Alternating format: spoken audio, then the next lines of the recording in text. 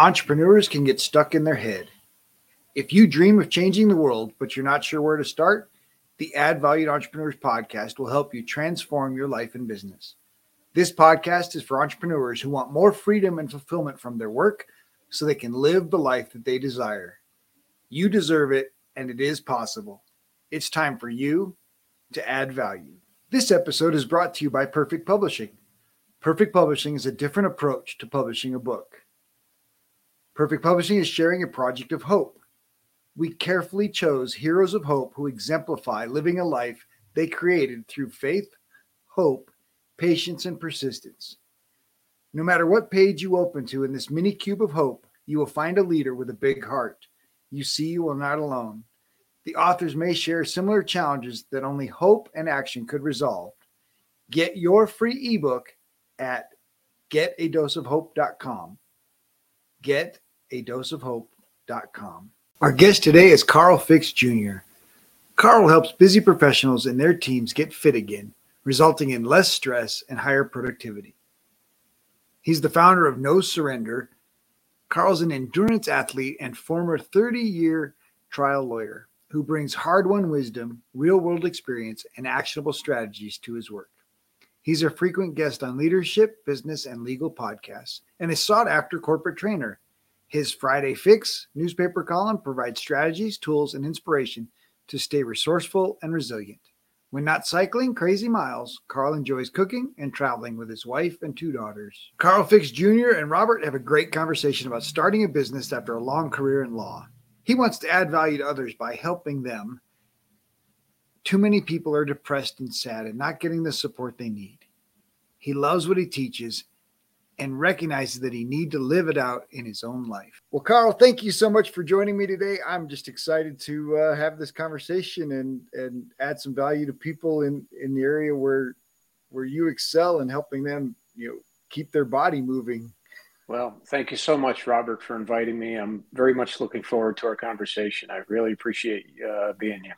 Absolutely. So I let each guest just start with their own entrepreneurial journey and just share, what choices they've made to get them to where they are today. Well, sure. I started practicing law in 1988. I spent my career at 2 different law firms in the private practice of law. And in early or mid 2021, I decided to pivot after 30 plus years out of the law. And I founded my company, No Surrender, LLC, because I wanted to serve more folks. I'm a big believer in fitness and wellness and self-care and how it can elevate your game on all levels. And I professed as a young guy to practice law so long as I enjoyed it. And once I no longer enjoyed it, I decided to pivot. There were some other factors which we can talk about, but I made a hard stop and a pivot. And I just found that I could be in service to more people doing what I'm doing now. Well, I definitely identify with that, and like that you made the choice. So many people are miserable in their job and no longer enjoying what they're doing and feel like they have no choice and feel like they're stuck. Yeah, and I get that. And I will tell you, I've been asked, lawyers, let's just cut to the chase. A lot of them have egos. They're really tied up in the title of lawyer.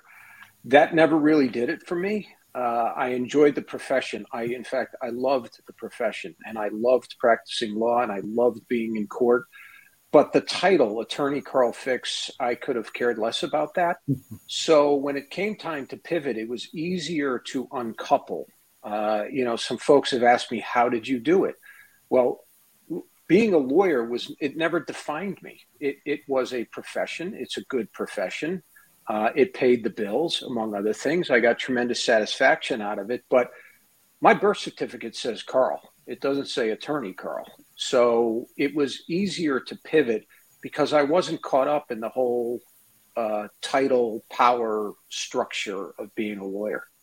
Nice. That's so important because so many people identify themselves with their career, with the work that they're doing, right? We get asked at so many events and so many places, what do you do? And and of course everybody identifies with, oh, I'm a lawyer, and it's very difficult for many to separate their career from their identity.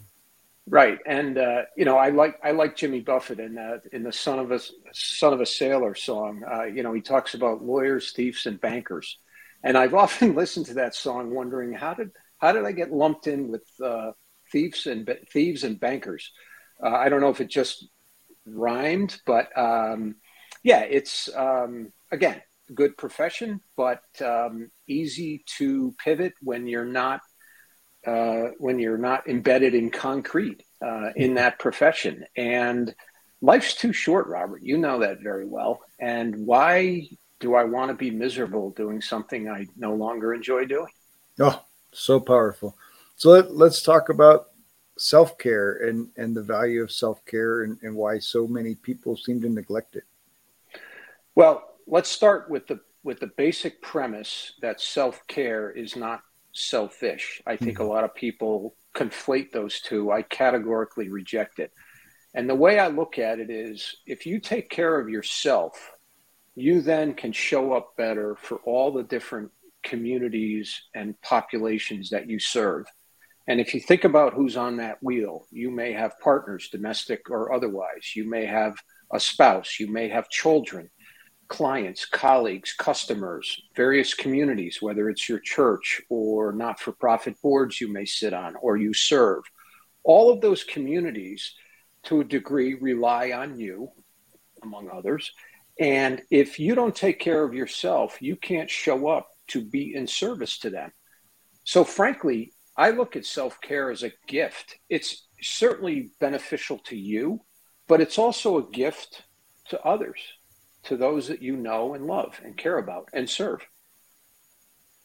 Well, that's such a good way to look at it, right? Recognizing the wheel of impact, right?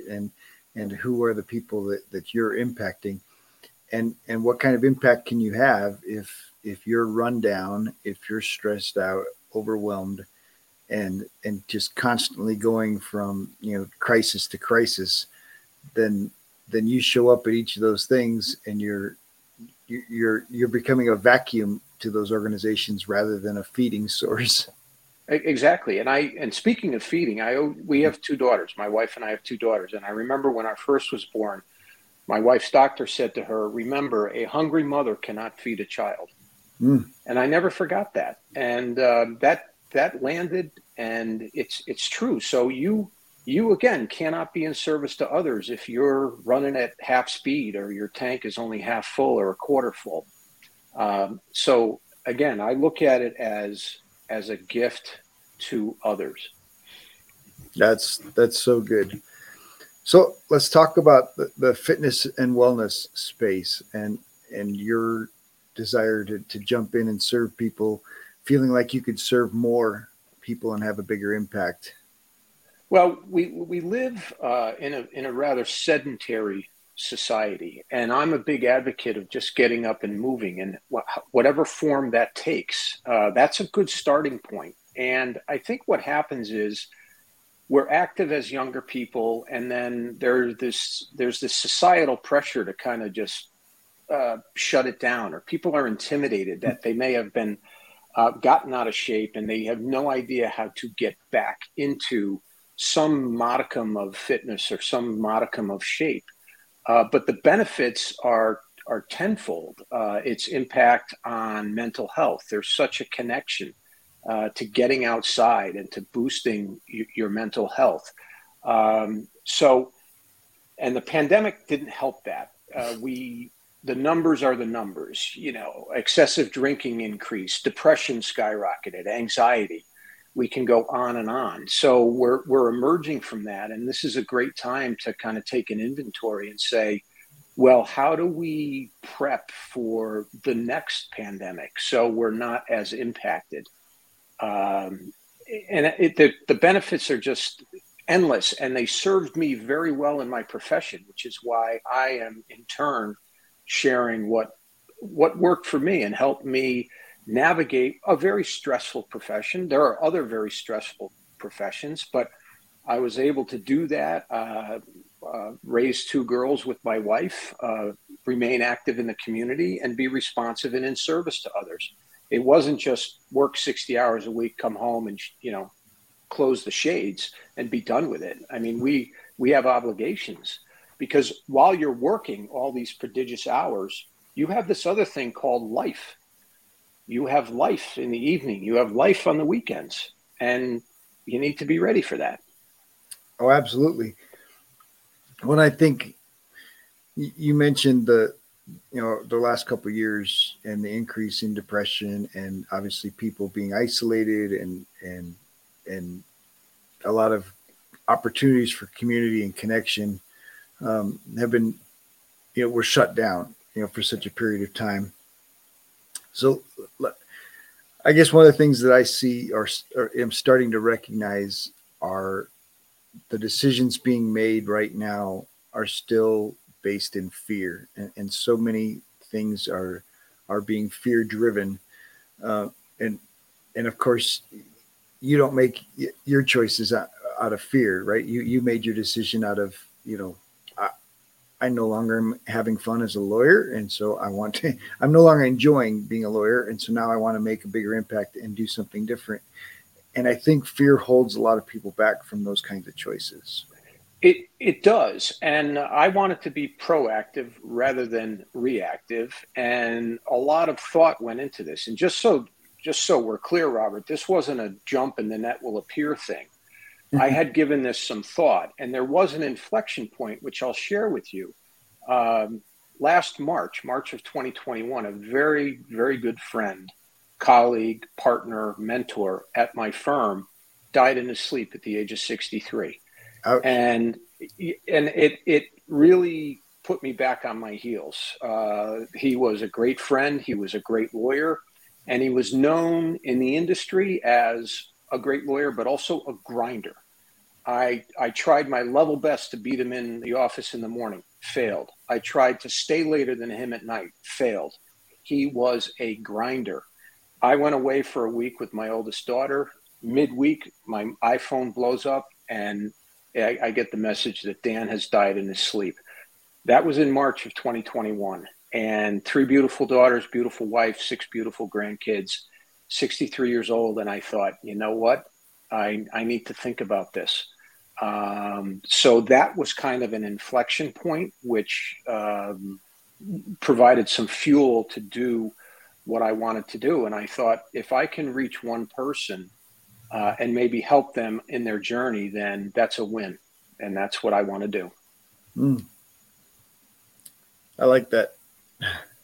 I mean, it's a terrible thing that a tragedy leads to, better choices in our lives, but that's very typical, right? That it's a tragedy that pushes us to make the choice, or at least reflect on the choice of, oh gosh, is that really where I want to go?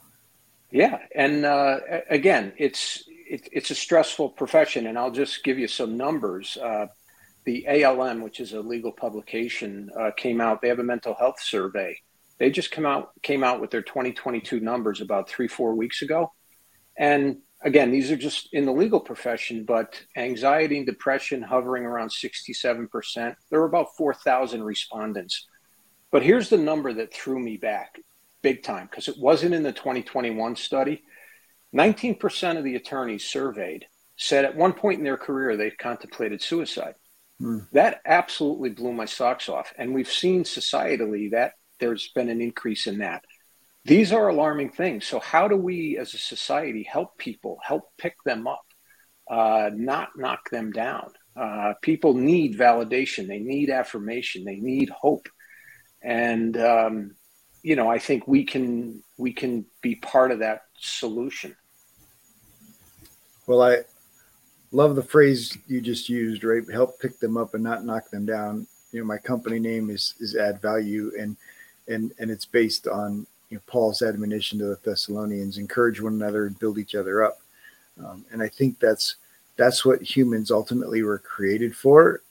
And then there's this fear-driven side of us that knocks people down, that tears others down rather than build them up, because we're afraid that they'll take away our power. You see it I've seen it in plenty of marriage, in intimate relationships where it's a struggle for power and control, and in order to maintain power, they knock their spouse down and and keep themselves a notch up, right? But of course, ultimately, when you knock others down, you're knocking yourself down as well.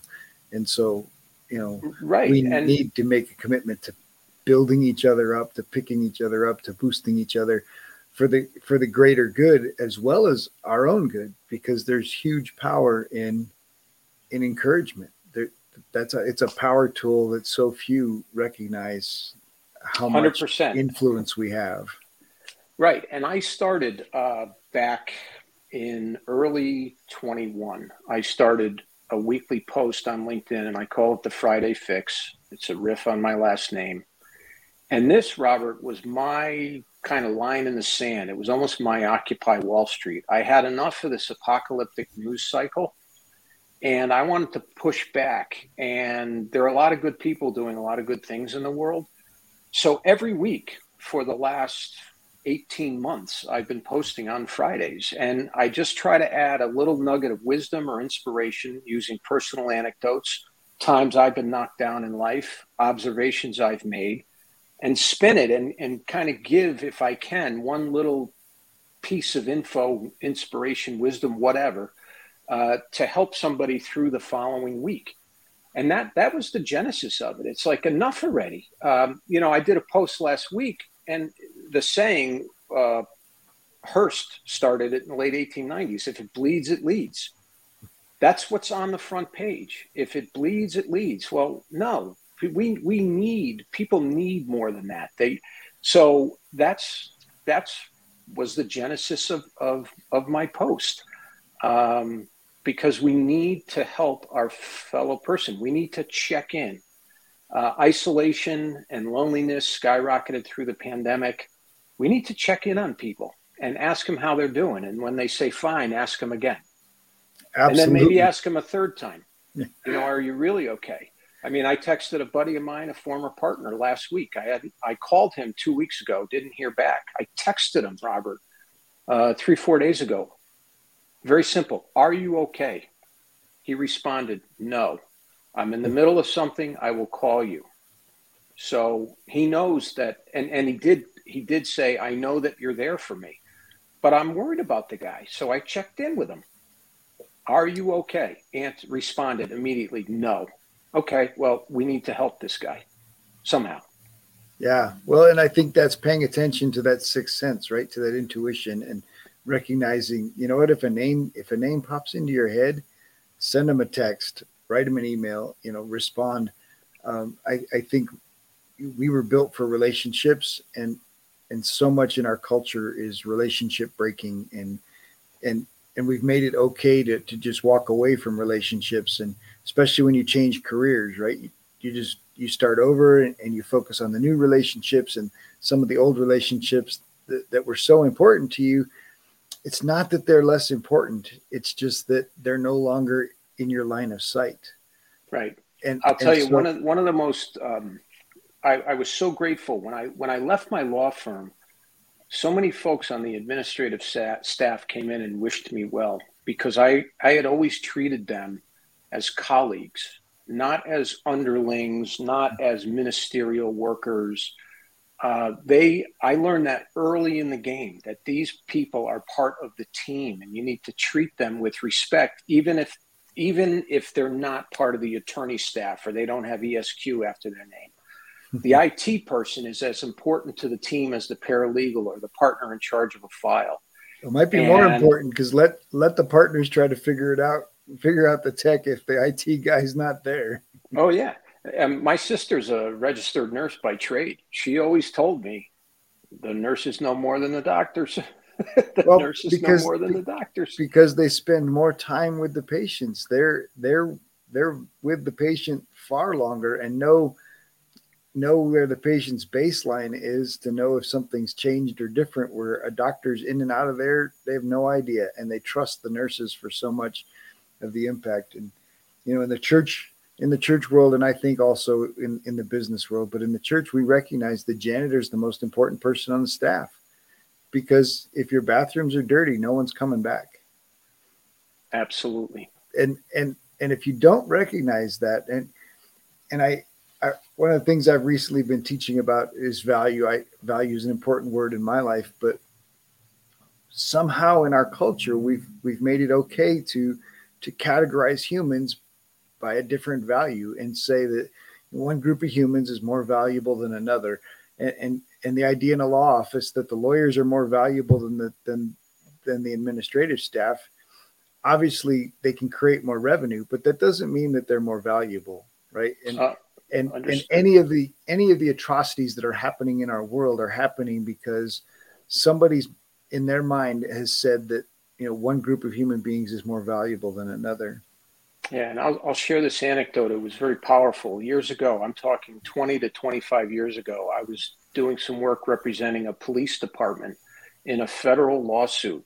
And there were a number of attorneys that were involved in this lawsuit. And we were in the judge's chambers, a federal judge in Hartford, Connecticut. And one of the lawyers began to disparage the woman who filed the lawsuit and was saying some not nice things about her, which stunned me because we were in the judge's chambers. And the judge stopped this lawyer cold and looked at him and raised his hand and finger and said, "You need to remember something. Even a prostitute can be raped." It's a little guttural, but boy, did that land. Even a prostitute can be raped. And the lawyer looked at the judge as if to say, "What are you talking about?" And he said, "We are all human beings. We all have dignity. While prostitution may be that person's chosen profession, if she says no, no means no and can still be raped." And again, a bit guttural, but boy, I've never forgotten that. And if you treat people with dignity and respect, the guy holding the sign that he's homeless, he more likely than not doesn't want to be there, but may not have a safety net. And I took tax law in 1986. There's one thing, Robert, I remember from tax law, the definition of insolvency, where your liabilities exceed your assets. Yeah. And I remember coming out of law school, looking at my checkbook, paying my student loans, going, I'm legally insolvent, also known as broke. Most Americans are, and that's the sad thing, is they spend 105% of their income. Exactly. So that person holding that sign may not want to be there, may not have that safety net. When I was a young lawyer, I volunteered in town at a soup kitchen, and we did it on Sundays. And there was a gentleman who came every Sunday in a suit and a tie and a hat. And this was his Sunday meal. And he carried himself with such dignity. I just thought, I'm sure this gentleman does not want to be in a soup line, but figured if I'm in the soup line, I'm going to treat everybody in the room with respect. And I never forgot that guy. It's showing up in the suit and tie. So really what we're talking about is character, right? And the opportunity to be your authentic self. And I think online business has created this temptation for some to be somebody that they're not, to try to imitate others. What have you found in your short time in building your business of the value for Carl to be authentic and put himself out there and be your real self? I think it's the only way to go. It's the only way that I've conducted myself, frankly, in my life. Again, I'll tap my friend Jimmy Buffett. There's a line, "I am who the hell I am." And that's the way it is. And I got some social proof from a friend and colleague, and it was very short, but it was very impactful. It was, quote, "Carl brings the hard-won wisdom," end quote. And that's just my life experience. I love what I teach, and I live what I preach. I work out because it delivers great benefits to me and, again, to those that I serve. So I'm able to draw on that experience. And I also try to meet people where they are. I was very athletic as a young guy, athletic in college and in law school, and then fell off a cliff. First 5 years of my practice, I was doing 60, 70, 80 hours a week, eating poorly, and realized that was not sustainable. When I decided to get back in the fitness game, I could not run a single mile. Oh, man. And that was very distressing, but I stuck with it. And my goal was to run the New York City Marathon. That took me about 7 months to train for that. I bought a book and I followed the program in the book and I ran the marathon. But when I started that, couldn't run a mile. And again, I had been very active as a kid and a young adult, and that bummed me out. I had my little pity party, but then I said, suck it up, buttercup. Let's get going. So let's talk about that goal and the value of all right, so I want to run the New York Marathon, but I can't run a mile. It'd be easy to just say, well, I can't run a mile, so there's no way I could ever run the New York Marathon, right? But how's that goal drive those choices over those 7 months? Well, I'm a stick and carrot guy for starters, but you're making progress every day. And in my program, I talk about, I have this quote. There was a guy, I read about him in Runner's World. He was in Georgia, 2-pack-a-day smoker. Oof. He decided this was not good. Every time he wanted a cigarette, he decided to run to his mailbox. He said, the first time I did that, I almost threw up. And then it started getting better. He ran to a telephone pole, then to a tree, then to a local park. Long story short, he ended up running an ultra marathon, which was any distance greater than 26 miles. And here's the quote: "As slow as I go, I'm faster than my couch." and I love that quote. So as slow as you go, you're faster than your couch. And one mindset hack that I love is to look how far you have come and not what is in front of you. And it's very helpful. I've been, last fall, my daughter and I were at a concert on the beach in Florida, and there were 200 people waiting to get in. They were checking COVID cards. They were metal detector, the whole package. And she said, "Wow, Dad, there are a lot of people in front of us." I said, "Turn around." And she turned around, and there were 10 times more behind us. I said, "Look how far we've come. We're almost there." So I think, if you have a 7-month goal and you're just, feel like you're dragging anchor, well, look back and, okay, I've made progress, and let's just keep going. Nice. That kind of brings me to gratitude as a tool for looking how far you've come. How has gratitude served you in your journey? There is not a workout that goes by where I don't give gratitude. In fact, when I get on my bike, I say a prayer and I ask God to allow me to give my best effort and ride safely. I'll get on my bike and I'll ask that this be a safe ride, and I give my best effort. And there are various areas around my house. There's one, it's called the Meadows. And when I get in there, I feel like I was out in Jackson Hole years ago, and I feel like, even though I'm in Connecticut, that in this meadow area, I feel like I'm in Wyoming. And I'll cruise through there at 20 miles an hour on my bike, and I'll look up and I'll say, "Thank you, God, for giving me this day." So, it's a gift. It's a gift to be able to do that. I keep using that word, and I'll share another gift anecdote. My nephew was a high school track star. He was a very fast runner. I ran a lot, still run a little, not as much, but I called myself a C-130. I know you were in the Marines. I don't know if they use C-130s. They did. My favorite plane. All right. So I was a C-130, low and slow. My nephew was like an F-14. He was speedy. So when he turned 16, instead of the gift card to Abercrombie or any of that junk, I said, "We're going to run 16 miles. We're going to run 1 mile for every year you were alive." And we did that. That was about 8 years ago. He still talks about that. I still talk about that. That was my gift to him. Had I not been in shape, I could not have done that. No uncle did that for me. Right. So that was my gift to my nephew. And we still laugh about it. And hopefully he'll remember that the rest of his life. And it was a phenomenal run. He told me about, how he ran so fast. I told him how I would run so far. And we shared, we learned, and it was just a fantastic run, fantastic memory. We will be right back after this short break. This episode is sponsored by the newly released book, Dream Life Planner, Move from Tired and Overwhelmed to Free and Empowered by Noelle L. Peterson, available on Amazon, or you can order a personalized signed copy at Empower, EMPOWER 2 dream.com. That's Empower 2 dream.com. If you enjoy the show, please like and subscribe, leave a review, tell your friends. Welcome back. Let's get back to more greatness.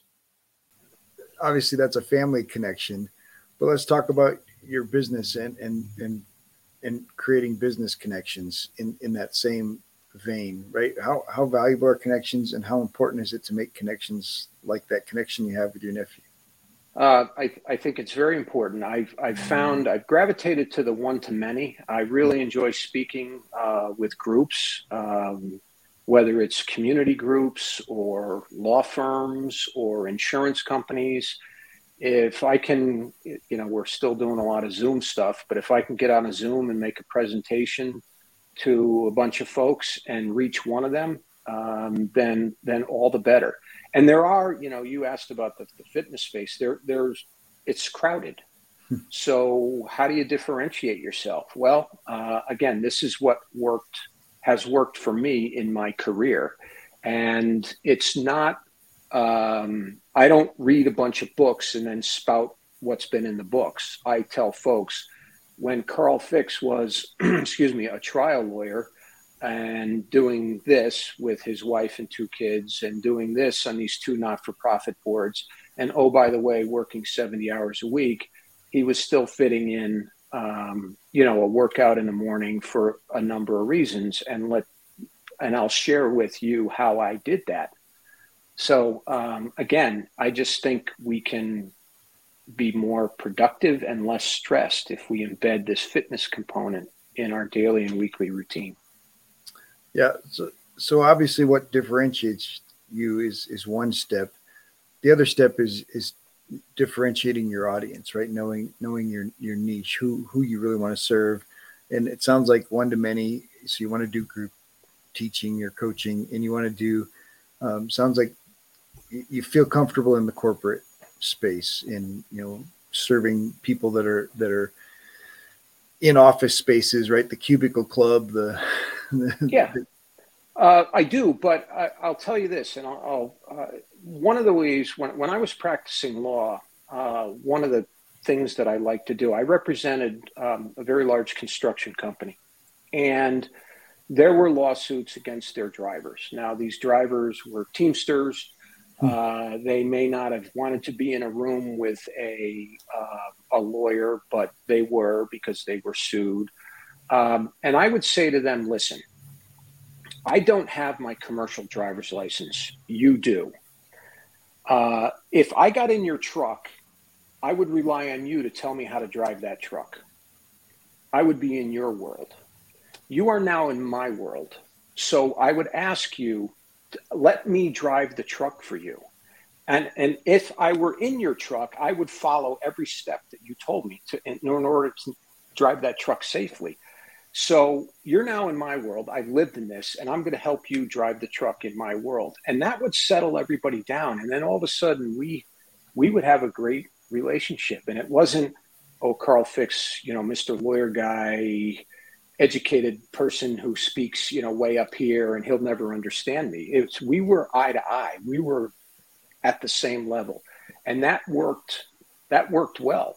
So while I'm extremely comfortable talking to lawyers, I speak their lingo, it's folks that are busy, because the biggest objection to getting back in the fitness game is time. And that's a universal problem. Well, it's actually a universal excuse. Well said. If we're Better honest. said. Yeah. Yep. Busy's the most abused word in the English language. Right. So I have a picture of a Starbucks line in my slide deck. And here's where it gets paradoxical. If you don't have the app, you go to Starbucks, you're going to wait 20 minutes for a coffee. There are great 20-minute workouts. So to me, it's paradoxical. I love coffee as much as the next guy, but if I'm going to forego my 20 or 30-minute workout so I can go to Starbucks and wait in line for 20 or 25 minutes for a coffee. I'm not sure why that is, but it's a societal thing. So yeah, it is an excuse, and there is time. We find time for the things that we want to do, don't we?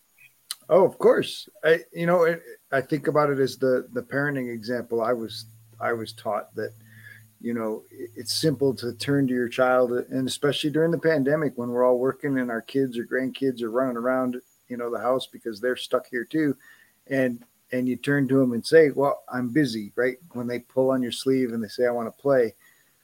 But if they run out in the street and they scrape their knee and they need your attention, you drop whatever you're doing and you take care of them. Mm-hmm. So correct. So were you too busy, or what's the priority? And so the truth is we need to communicate better. We need to not use the word busy. So for me, at least now with my grandson, I've changed the rules. Right. All right, I'm recording a call right now. I have to finish this call for this period of time. But when that's over, let's have let's spend 20 minutes doing something together. Right. And, when I was practicing law, I made it a point to be there for whatever event may have been going on in the afternoon. And I had the luxury, frankly, of not punching a clock. So if my daughter in 8th grade was playing field hockey, I was there at 3:00 for that field hockey game. What did that mean? That meant maybe that night I had to put in a few hours, or that weekend. I remember I was on a not-for-profit board, and there was a conference out in Chicago, and I was out there with the president of the institution, and he said to me, "Are you sure that your partners are okay with you being here?" And I said to him, "My partners could care less whether I'm here. My work is my work. All this means is I've allotted 3 days to this conference for this not-for-profit board because it means a lot to me. I'll have to make up those 3 days, but I'll find a way." So there's some shifting that goes on because it was incredibly important for me to see my daughters do what they did at any school event or evening event. I needed and wanted to be there for them. That's being intentional in your life, right? And so many people feel like they don't have a choice, especially people that have a job. And the truth is, you do have a choice. So many people just don't exercise it. They don't ask, right? They don't ask if they could have the afternoon off to go to a baseball game. They don't ask to miss, this time so that they could, be at their kid's doctor's appointment. And the truth is, you have the freedom to ask. And of course, as entrepreneurs, you become your own boss, and then you have the freedom to design the business around the life that you want. And you can choose to have the freedom. But like you said, you have to make it up a little later in many cases, right? Because there is work to be done. And you get to choose when that work gets done so that you can do the things that are important to you. Yeah, I mean, without a doubt. And, I went into this venture a year ago, Robert, with eyes wide open. I did not think I'd have, Dorothy moments where I'd click my heels and all of a sudden I'd be, the number one speaker in the world, or the number one coach. It takes time. I mean, it's no different than when you get a file in the office and you take it to the time of trial. The amount of work that goes in is staggering. These shows, these legal shows on TV, whatever happens at 5 after the hour is wrapped up by 5 of the hour. I'll give you, for instance, I had a trial in 2012 for an accident on a barge in the Hudson River in 2004. We fought for 8 years about that case. That's a long time. And a lot went into that. So I carry those lessons over to the launch of this No Surrender, my company, that it's brick by brick by brick.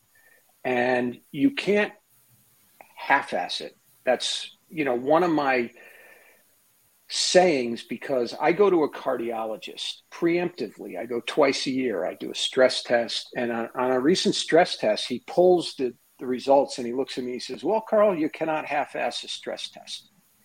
But that's so true about everything else. You can't half-ass the practice of law. You can't half-ass being an entrepreneur.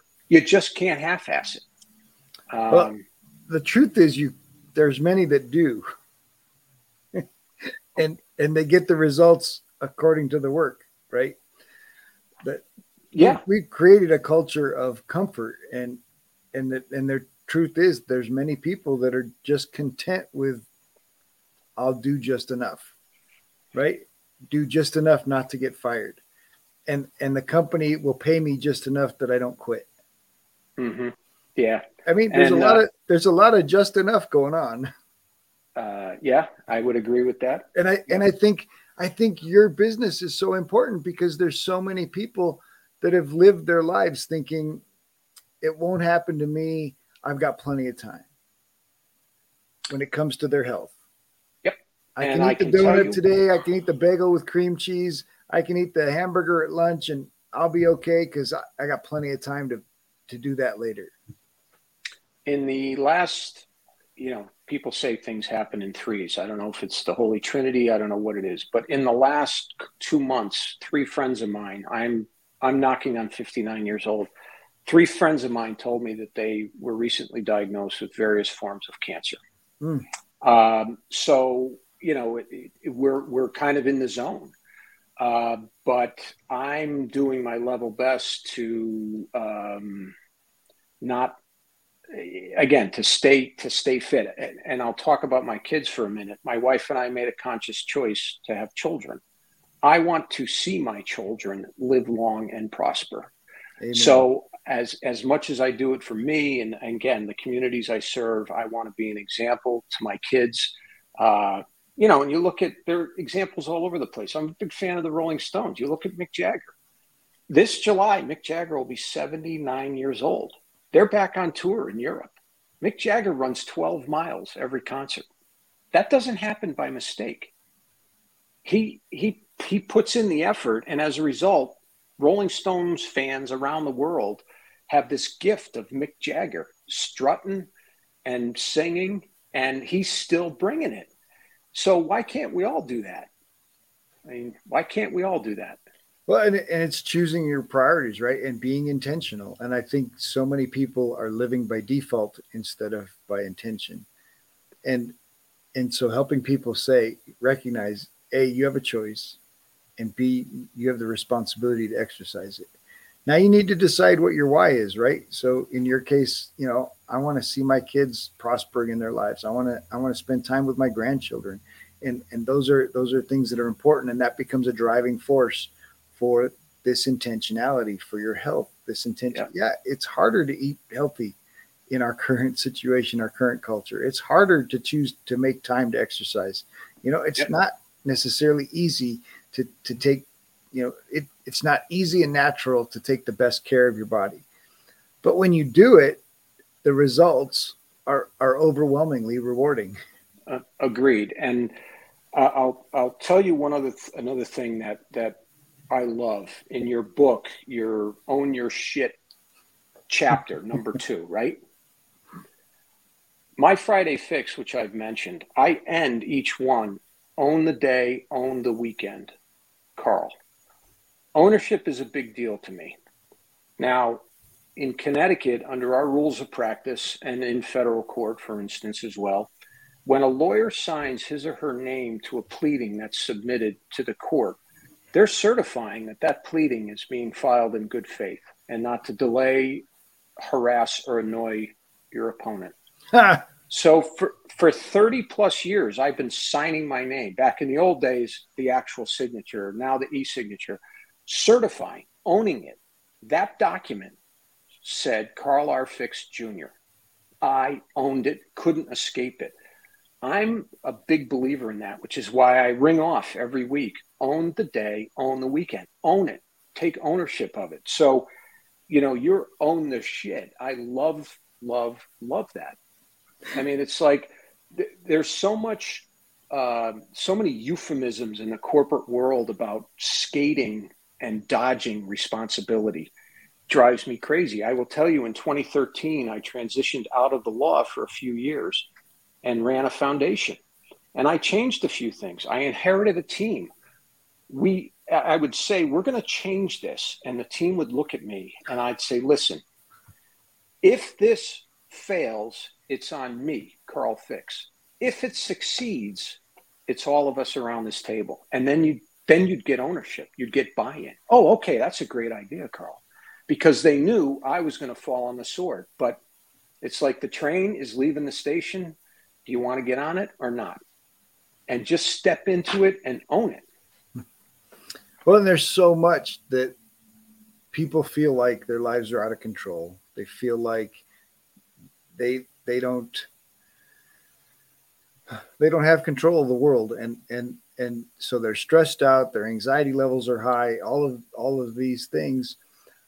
But the crazy part in that is that because they feel like everything's out of control, they feel like they're out of control, and they don't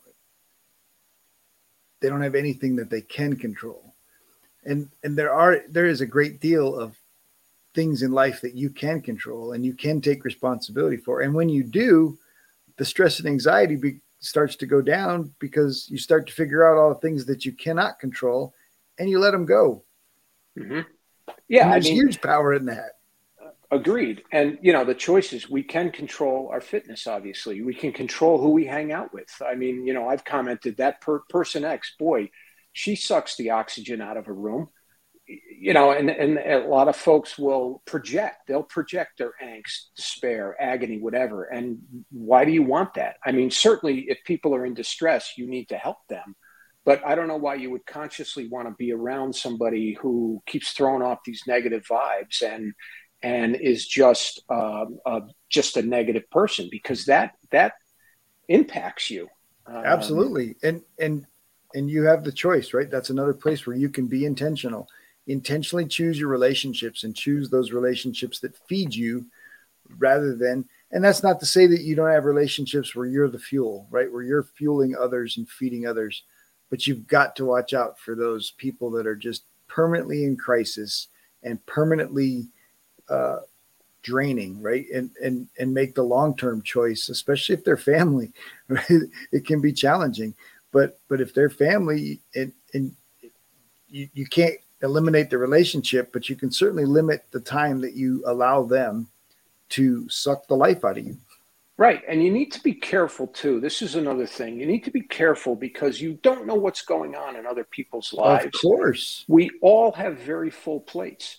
And I'll share a very personal anecdote with you. In 2014, my then 57-year-old brother-in-law went missing. Oh, man. He's never been found.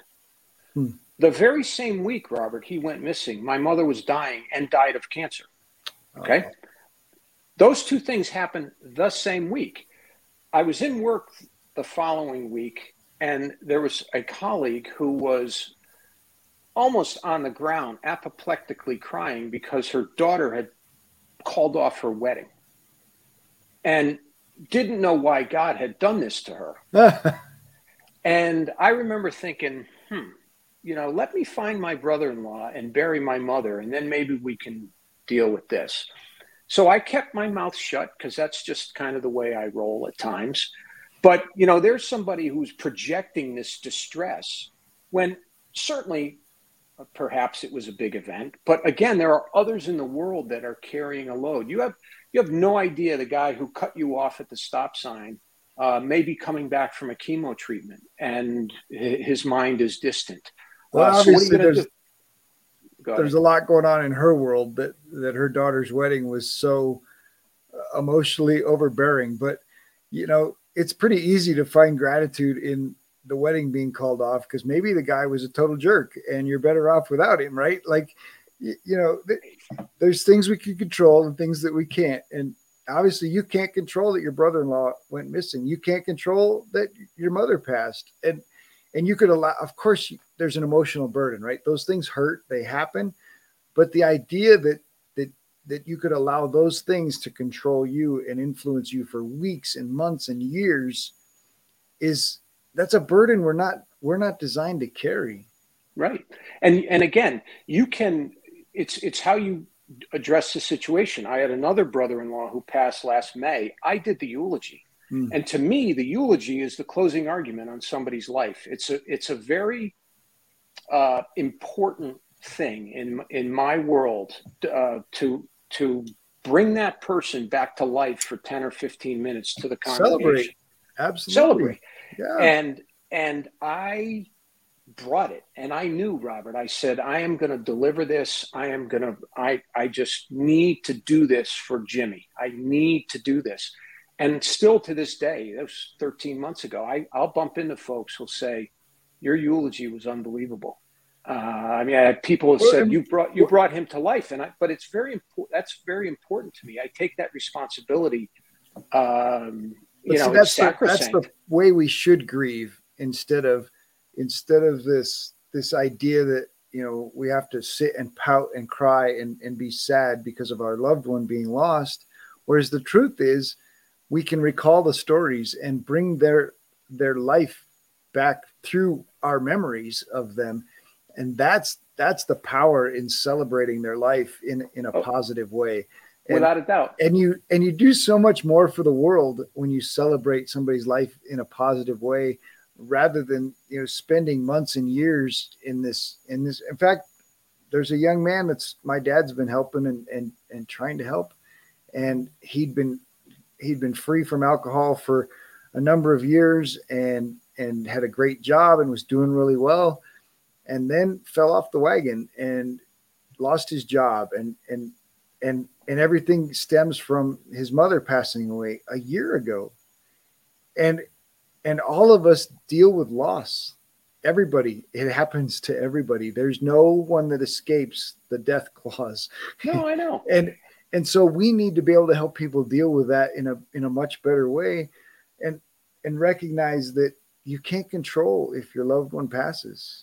Right. But you can control the stories that you tell.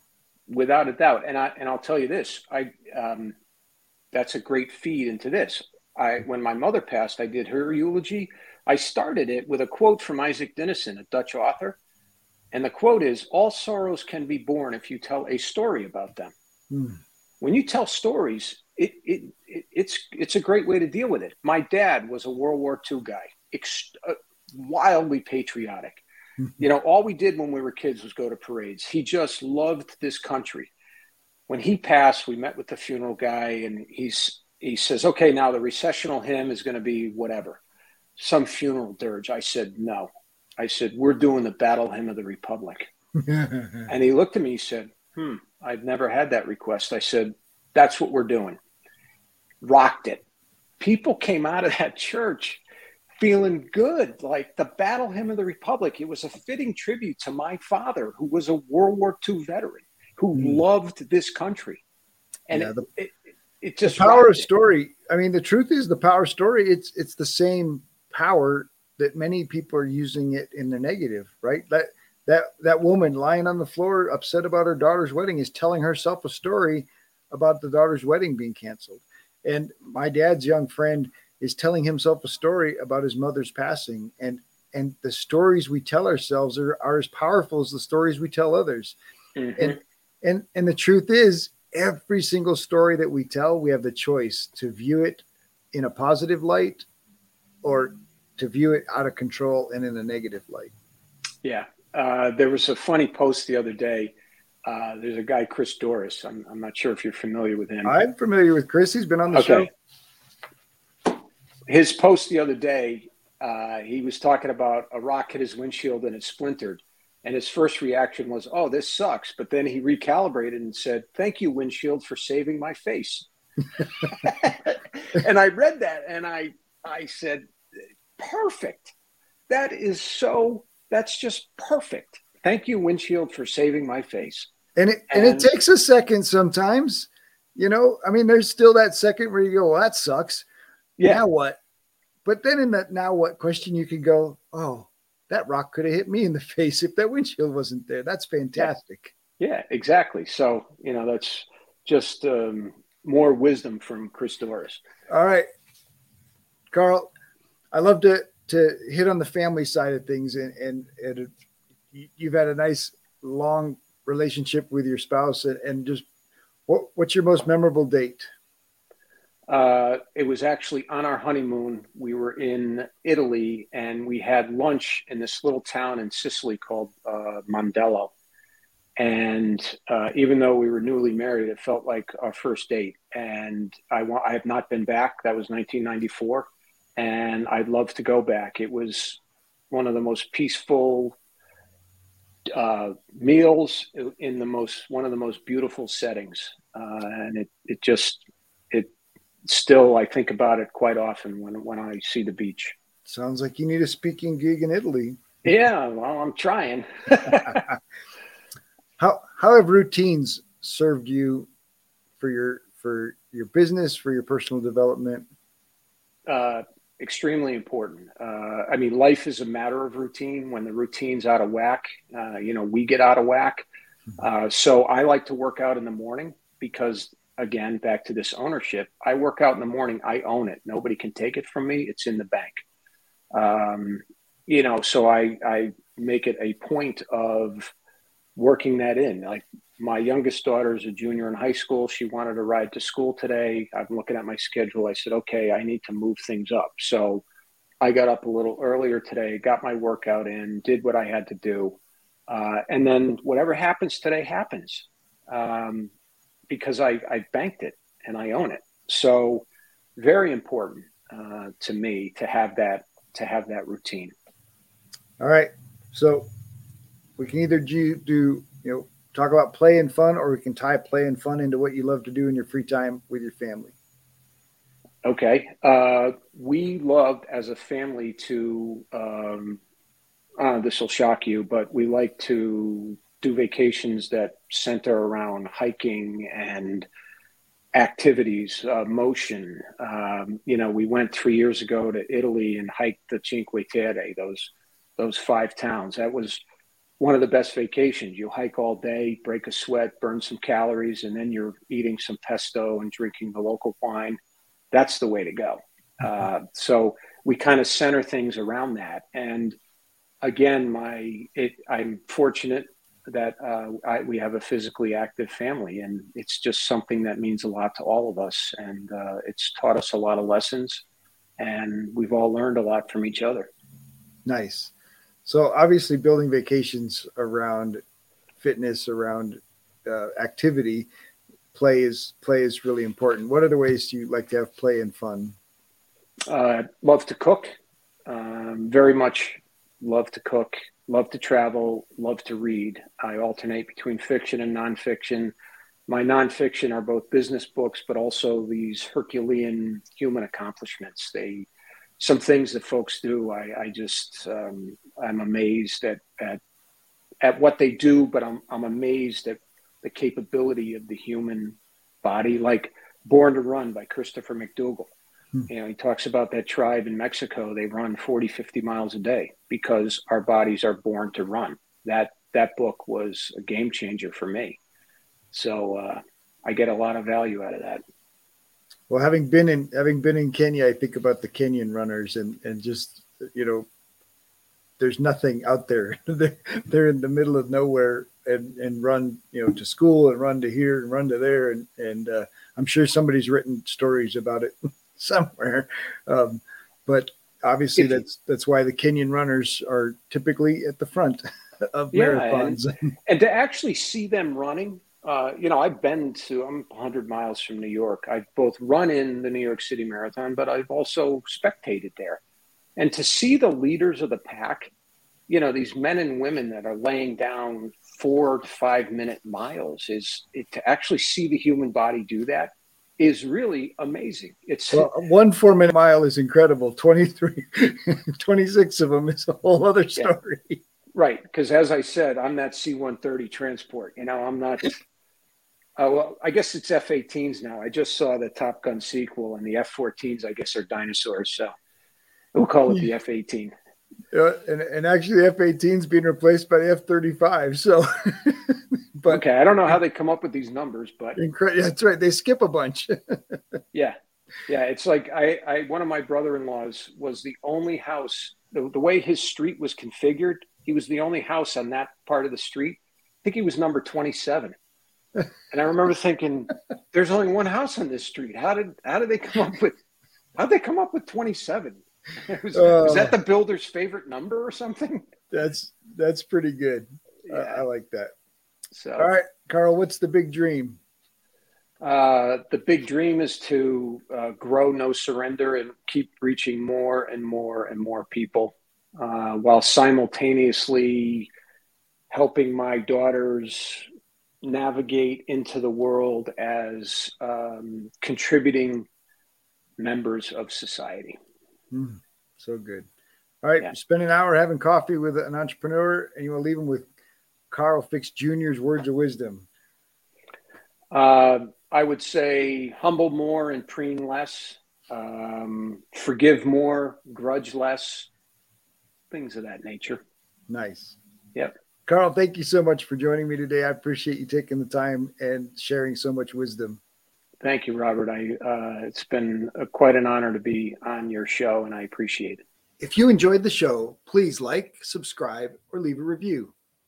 We have a free gift for you at addvaluemindset.com. That's addvaluemindset.com. We've collected some of the best mindset secrets shared by successful entrepreneurs on our podcast, and we want to give them to you for free. addvaluemindset.com. In our next episode, Brittany Anderson and Robert talk about money and money education, but also about empowering people to dream, to believe that the life they want is possible. Her and her team want to help people see money differently and use it to get the most out of their lives. She talks about positive thinking, gratitude, and getting your body moving to really shift your thinking.